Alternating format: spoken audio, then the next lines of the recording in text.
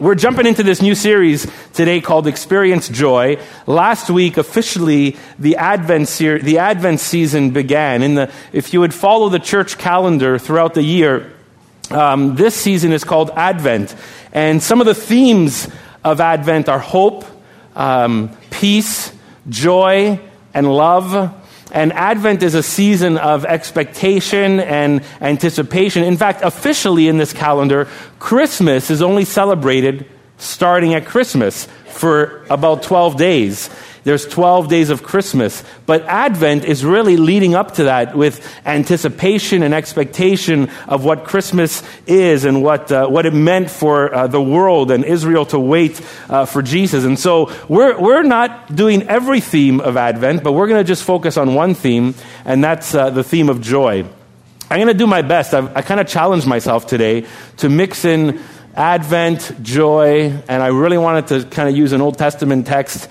And so if I fail on the teaching side today, I've upped the challenge for myself. So we'll see if we can mix all these things together. I'm just setting myself up for failure, so then it'll be okay on that end. But talking about anticipation, several years ago, we were just looking at some old photos from my family, and these days old photos means put the slideshow on the screen and look at your computer screen. But we were looking at that, and I was seeing seeing our kids and ourselves as well. We did this trip a while back. We took a road trip down to Florida and spent one day in Washington, and our kids were a lot smaller than they are now, and it was awesome to see this. It was reminded me of that trip because we never drove down to Florida together as a family. We were all driving in our car, and we've never done that long of a trip with our kids. But because later that week, we were going to land on Julia's birthday, and we were going to hit Disney World. And so it was Julia's birthday. The plus for us is that birthday kids got in free that day, so that was a plus. But anyway, and Andrew's was like the day before, and he didn't get in, but, we tried. But anyways, nonetheless, Disney was part of this trip to, this one day at Disney. And I'm telling you that as much as Disney was fun and as much as Disney was awesome, there was this expectation within our kids of like leading up to that, like even before the trip. And then even if the trip was tough and you're driving hours and you're, sleeping overnight and you're tired and you're hungry or you're antsy or whatever, there was this sense of anticipation that was happening just as we were leading up with it. Like the event didn't even happen, but there was joy leading up to it. And today what I want to talk about is the joy of anticipation. We're kicking off this series called Experience Joy. But when we think about joy, what's the first thing that comes to your mind when you think about joy? Ice cream? Somebody say something. iPhone. Huh? Peace in the heart. Cool. Family. Vacation, yeah, cool. So when joy comes to our mind, something else often comes to our mind as a comparison. Maybe we think of a reward, a gift, an accomplishment, a vacation, family, peace. Joy can come when you receive something, but you can also experience joy when you're waiting for something, when you're expecting something. And the kind of joy we want to explore today as we kick off this short 3-week series is the kind of joy that comes with anticipation. So there's joy scattered all over the Bible, but it's not all related to an immediate reward or an immediate result or an immediate experience. In fact, even in the middle of pain, journey in the wilderness, themes like exile, even in oppression, we see themes of joy scattered in the Bible. Joy pops up in some of the most unexpected places in the Bible. And they mainly found hope that would continue this drive that Israel had initially in the Old Testament and the church had even in the New Testament. And it wasn't always a joy. In fact, it wasn't a joy that was found in utopia or something perfect. But in the middle of ordinary life, sometimes joy, even in the middle of painful life. We have high school students with us today, and I know that they're going to head out soon to practice for next week's drama. But or they've already left. Okay, so I was going to say like their painful, exam life. Can they find joy? But whatever. Okay, scrap that joke. That's gone. Let's kind of move forward. So it's not enough to experience joy just when you get something or you're satisfied. If joy is real, it must be available even when you're unsatisfied. And that's not always easy to discern or figure out. We're going to jump into an Old Testament prophet's words. It's the Old Testament prophet Isaiah. And he was God's mouthpiece to Israel during a time when many people of Israel were scattered in different parts of the world, were close enough to travel to, but they were not home.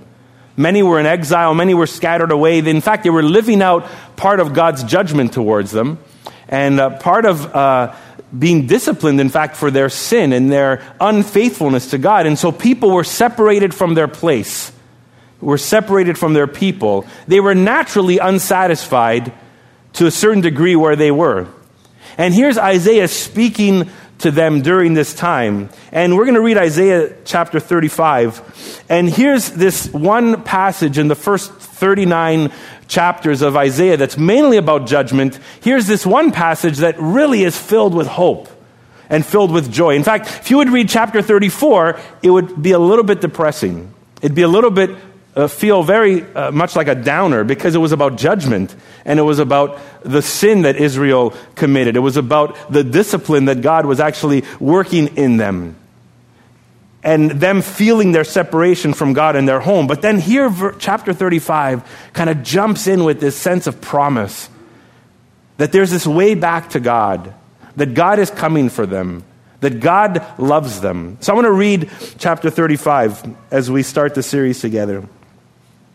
So we'll just start from verse 1. The desert and the parched land will be glad. The wilderness will rejoice and blossom.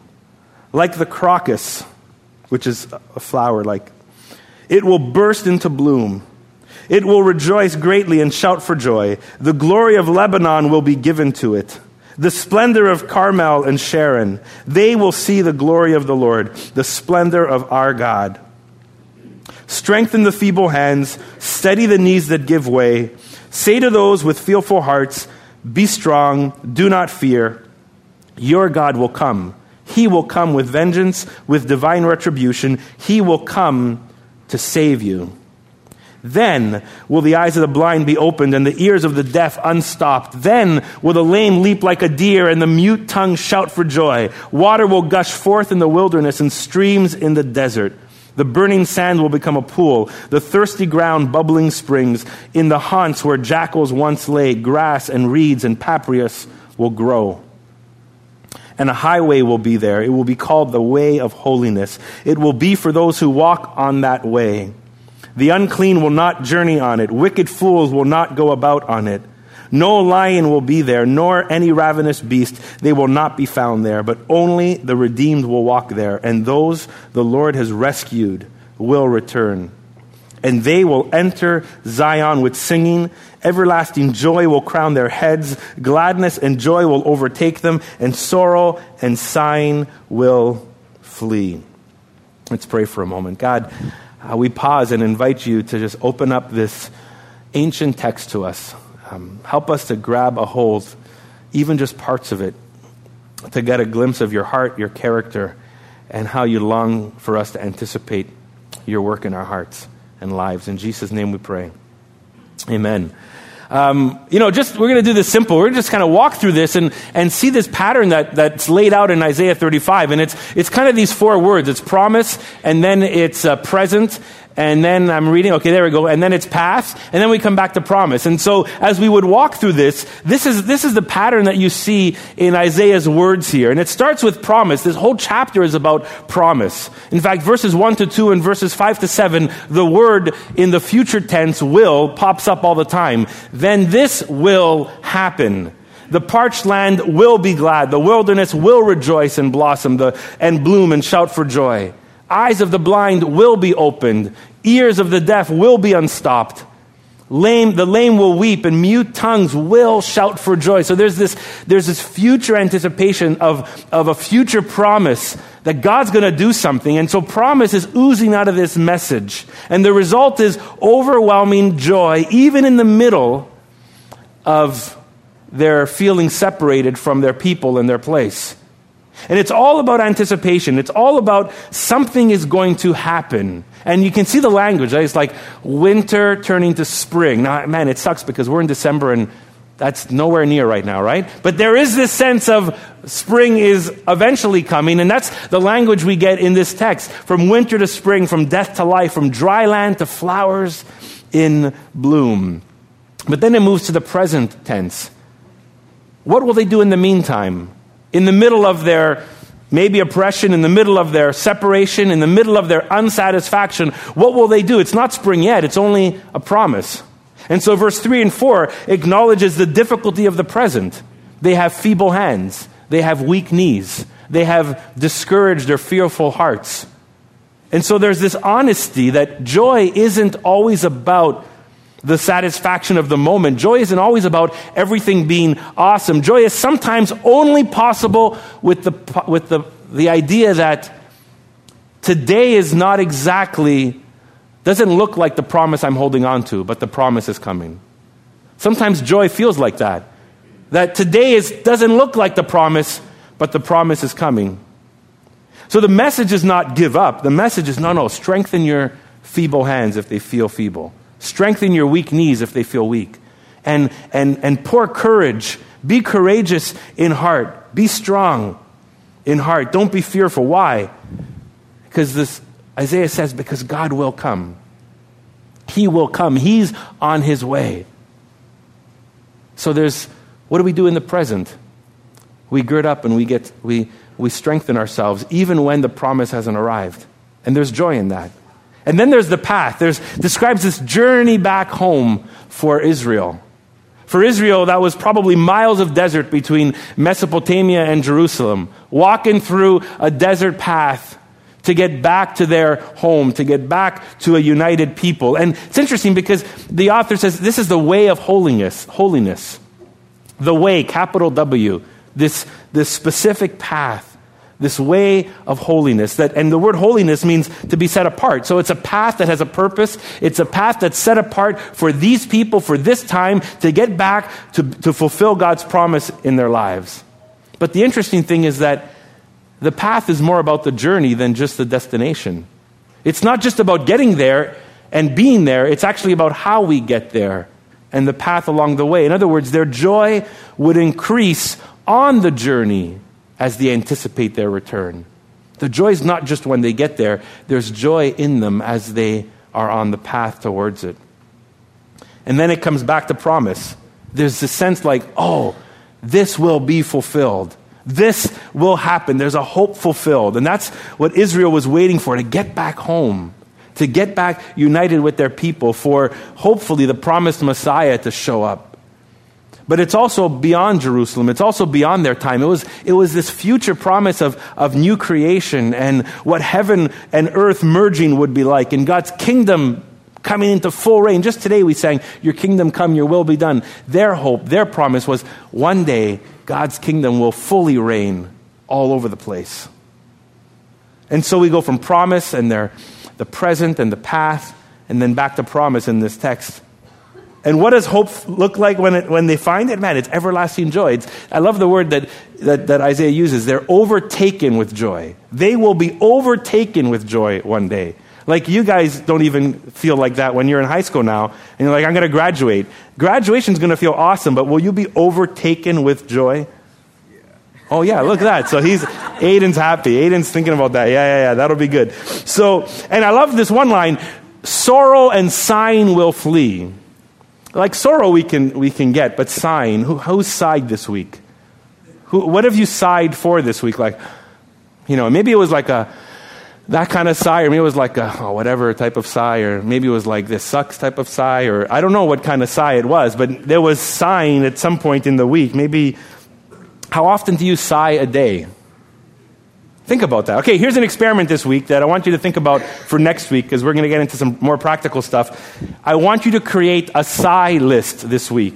SIGH, a sigh list. So on your phone or a little piece of paper or something at work or at home, and just write sigh list. And every time you sigh, or just like, whatever, or this sucks, or I don't like this, or do I really have to take the bus, or why is this exam tomorrow, or why is my boss asking me to do this? Just write it on the list. How many times do you sigh in the day and then in the week? We'll talk about it next week. So that'll be an experiment for you this week. But as we jump into this, even starting today, to experience joy, where do we start?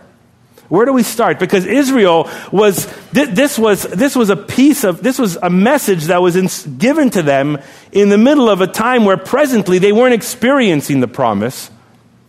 They were hoping for it, but there's still joy in that. So where do we start? So two things I'll just suggest as we start this 3-week journey together in joy. And it's a little different because we're taking it from the Old Testament and taking it in this season of Advent. And so here's the first thing.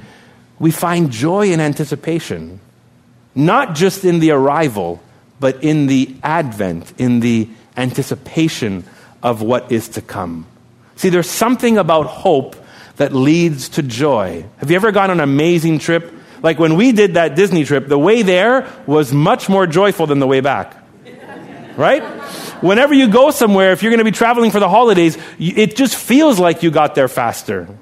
But when you come back, it's like, man, why is this taking so long? The 401 is horrible, or whatever, road you take. That's why trips feel faster when you're going somewhere. There's even joy in the anticipation. And Isaiah 35 is all about anticipation and hope. In the middle of their waiting, even in the middle of their judgment, in the middle of their exile, they had hope. They were anticipating that God was coming. Now, today might not include for you all that God has promised yet. Let's just be realistic. If you look at your life, your situation, your hopes, even what God wants to do in your life, today might not look like everything God has promised yet, but we have hope, so we anticipate. And there's joy in that anticipation. Some days we need to strengthen our feeble hands. Some days we need to strengthen and steady our feeble knees or weak knees. Some days we need courage for our fearful hearts. But even in the middle of that, God says there can be joy in anticipating, because we anticipate His coming, God's continual work, and His work in us slowly. And we anticipate God's fullest work in the future. And one day, that God will fully reign. So maybe here's the thought for you. Have you lost faith in God while you're waiting? Have you lost faith in God in your anticipation? Have you given up feeling like He's not doing anything, or He's lost interest in you? Or maybe you've conceded to the fact that, you know what, my boss and my bank account and my circumstances and all this other stuff control my life, and God has nothing to do with it. Maybe you've conceded to that fact and you lost the sense of anticipation of that God is still at work. God's promise is for you. This text says He's coming for you. He's coming for you. To rediscover this joy of anticipating, even leading up to Christmas. So here's just this thought for you. Think about that. Invite God in this week. Say, Lord, increase my understanding, my joy, my faith, my belief that You are still at work, that You are still coming. But here's this other side of it that I think this text really helps us consider. And a brief thought, here it is. It's formation. There's joy in formation. Now, obviously, sometimes formation in the moment doesn't feel joyful. But Isaiah says it's the way of holiness towards their return to fulfilling God's promise. The way of holiness, and that God's people will walk through that way. So there was this path. There was this path set out before them to prepare them for what God was going to do. And sometimes that path is filled with loving encouragement, and sometimes that path is filled with loving discipline. And depending the day, generally we might feel more joyful about one versus the other. See, sometimes we just think, oh man, the path should be easy. I mean, this path of waiting, this anticipation, even waiting for God to do something, or waiting for God to come, or waiting for the second coming of Jesus, we're just like, oh, that should be just easy stuff. That'll give me joy. I mean, if I had everything I wanted, then I would be joyful. Or if there was no obstacles in my progress, then I would be joyful. Or if God is in this, then for sure there's going to be no setbacks. There's going to be nothing that falls in the way. There's going to be nothing that stops us. There's going to be no failure. We sometimes think that joy is only available when things are easy.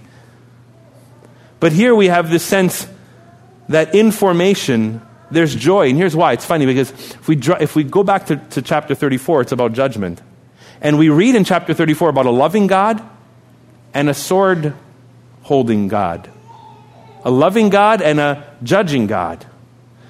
Eugene Peterson talks about chapter 34. He says this: a loving God and a sword-wielding God aren't contradictions, but a unity, for love not only brings out the best in us, but it also cuts out the worst. Love not only brings out the best in us, but it also cuts out the worst. So here's a question for us. What is blocking your joy? What's blocking joy in your life right now? And maybe you see God's work in you that sometimes feels like there's a little sword in there going, but maybe he wants to cut something out of you because what is in you is blocking your joy. Maybe it's a pattern or a behavior. Maybe it's accumulated debt or the attitude of debt. Maybe it's our attitude, my attitude, your attitude. Maybe it's sin that's unconfessed and unrepented. And sometimes God's love for us in the path towards his fullness is loving encouragement. But sometimes it's a loving sword that wants to cut in us and through us and say, this is blocking the fullness of me in your life. And I want to remove it from you. I want to cut it out. I want to have a surgery, in a sense, and get you to a place where you can experience me in a fuller way.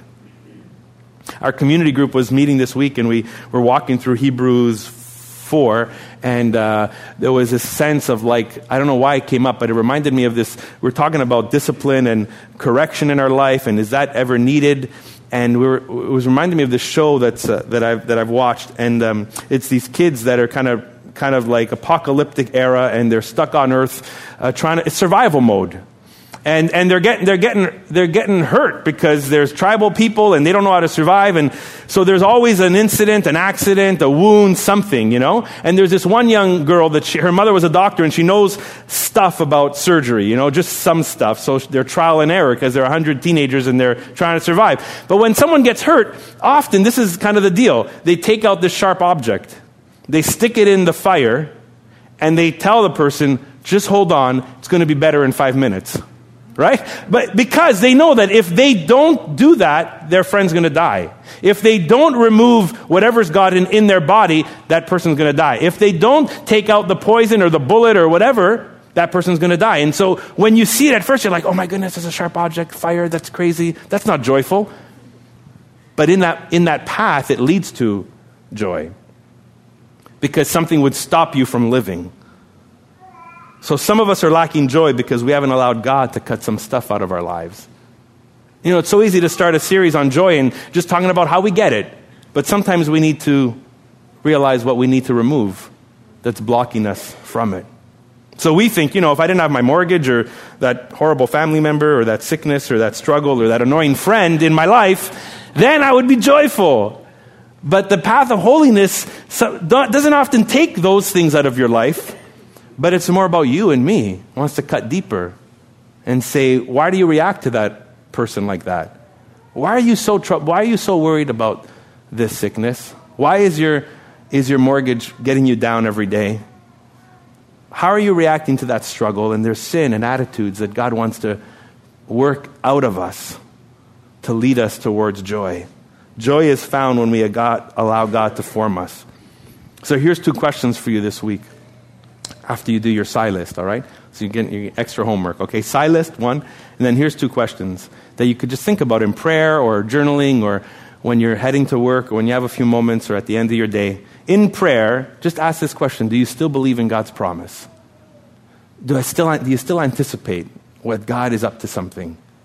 In this season of Advent, as we lead up to Christmas, in prayer, reflection, ask, Lord, do I still believe in your promise? And if you're feeling weak at the knees with that or discouraged or fearful, say, Lord, please fill my heart with faith to anticipate that you're still at work. That's question number 1. But question number 2 is, are you letting God work in you? Formation. First question's about anticipation. The next question's about formation. God, what do you want to do in me today, Lord? Or maybe at the end of your day, you reflect and say, Lord, how did you try and get my attention today?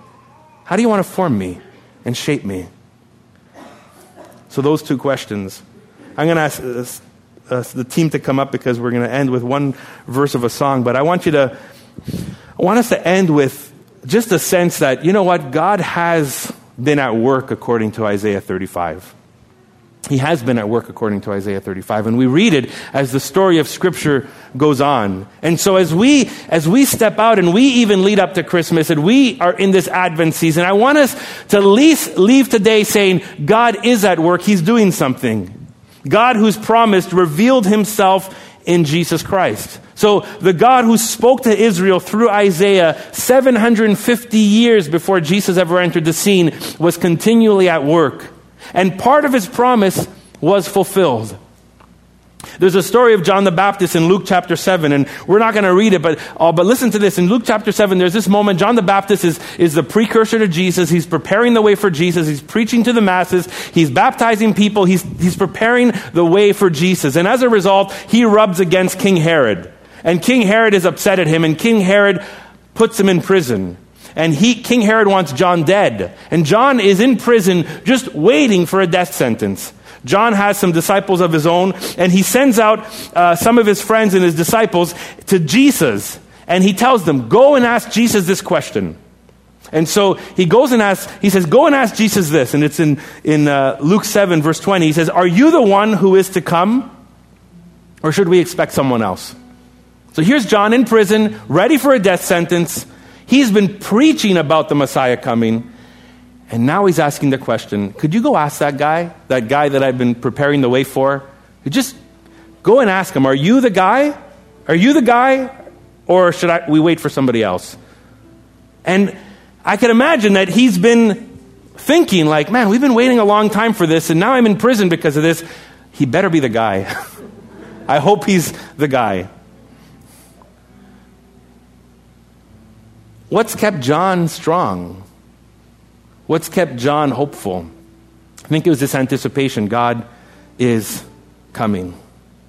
And in the meantime, probably in prison, he's strengthening his feeble hands, steadying his knees, trying to be courageous with a fearful heart, but anticipating, God, you promised you're going to come. Are you going to come? Is this the guy? And Jesus tells John's disciples, go back to him, report to John what you've seen and heard. And listen to what he says. He says, tell John, the blind receive sight, the lame walk, those who have leprosy are cleansed, the deaf hear, the dead are raised, and the good news is proclaimed to the poor. Blessed is anyone who does not stumble on account of me. I mean, Jesus basically pulled out a phrase out of Isaiah 35. Then the blind will see. Then the ears of the deaf will be unstopped. Then the lame will leap. And Jesus says, you go back to John and you tell him, have you seen, listen, this is what's going on. The blind receive sight. The lame walk. Those who have leprosy are cleansed. The deaf hear. The dead are raised, and the good news is proclaimed to the poor. But Jesus basically tells John, tell John I'm the guy. That God has come. That's the foundation of our joy. This fulfilled promise that God does fulfill his work. That Jesus was the guy. That Jesus was God's coming for Israel and for the world. The next few weeks, we're going to talk about practical ways to experience joy. But I just want to start here, because if we can't find joy in the anticipation, if we can't find joy in the struggle, if we can't find joy in the formation, then we'll struggle finding joy in anything.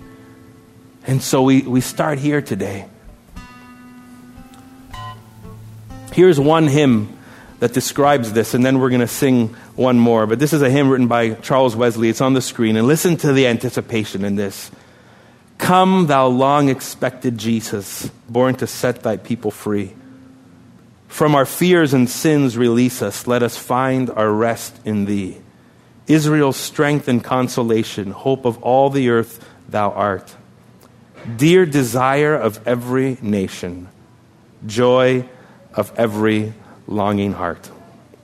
Let's stand as we close this gathering. There's an Advent hymn called O Come, Emmanuel, and we're just going to sing one verse of this. And as we sing it, I invite you, maybe think of those questions, but maybe just in a moment say, Lord, fill my heart with anticipation. Fill my heart with the anticipation of joy, or the joy of anticipation. As we walk through this next few weeks, this season, Lord, increase my belief, increase my faith. So just pray that out as we sing these words together. Yes, God, we end our time here together with a step forward. We long to anticipate with joy at your work in and through us, as slowly as it goes, and as your future glory will come.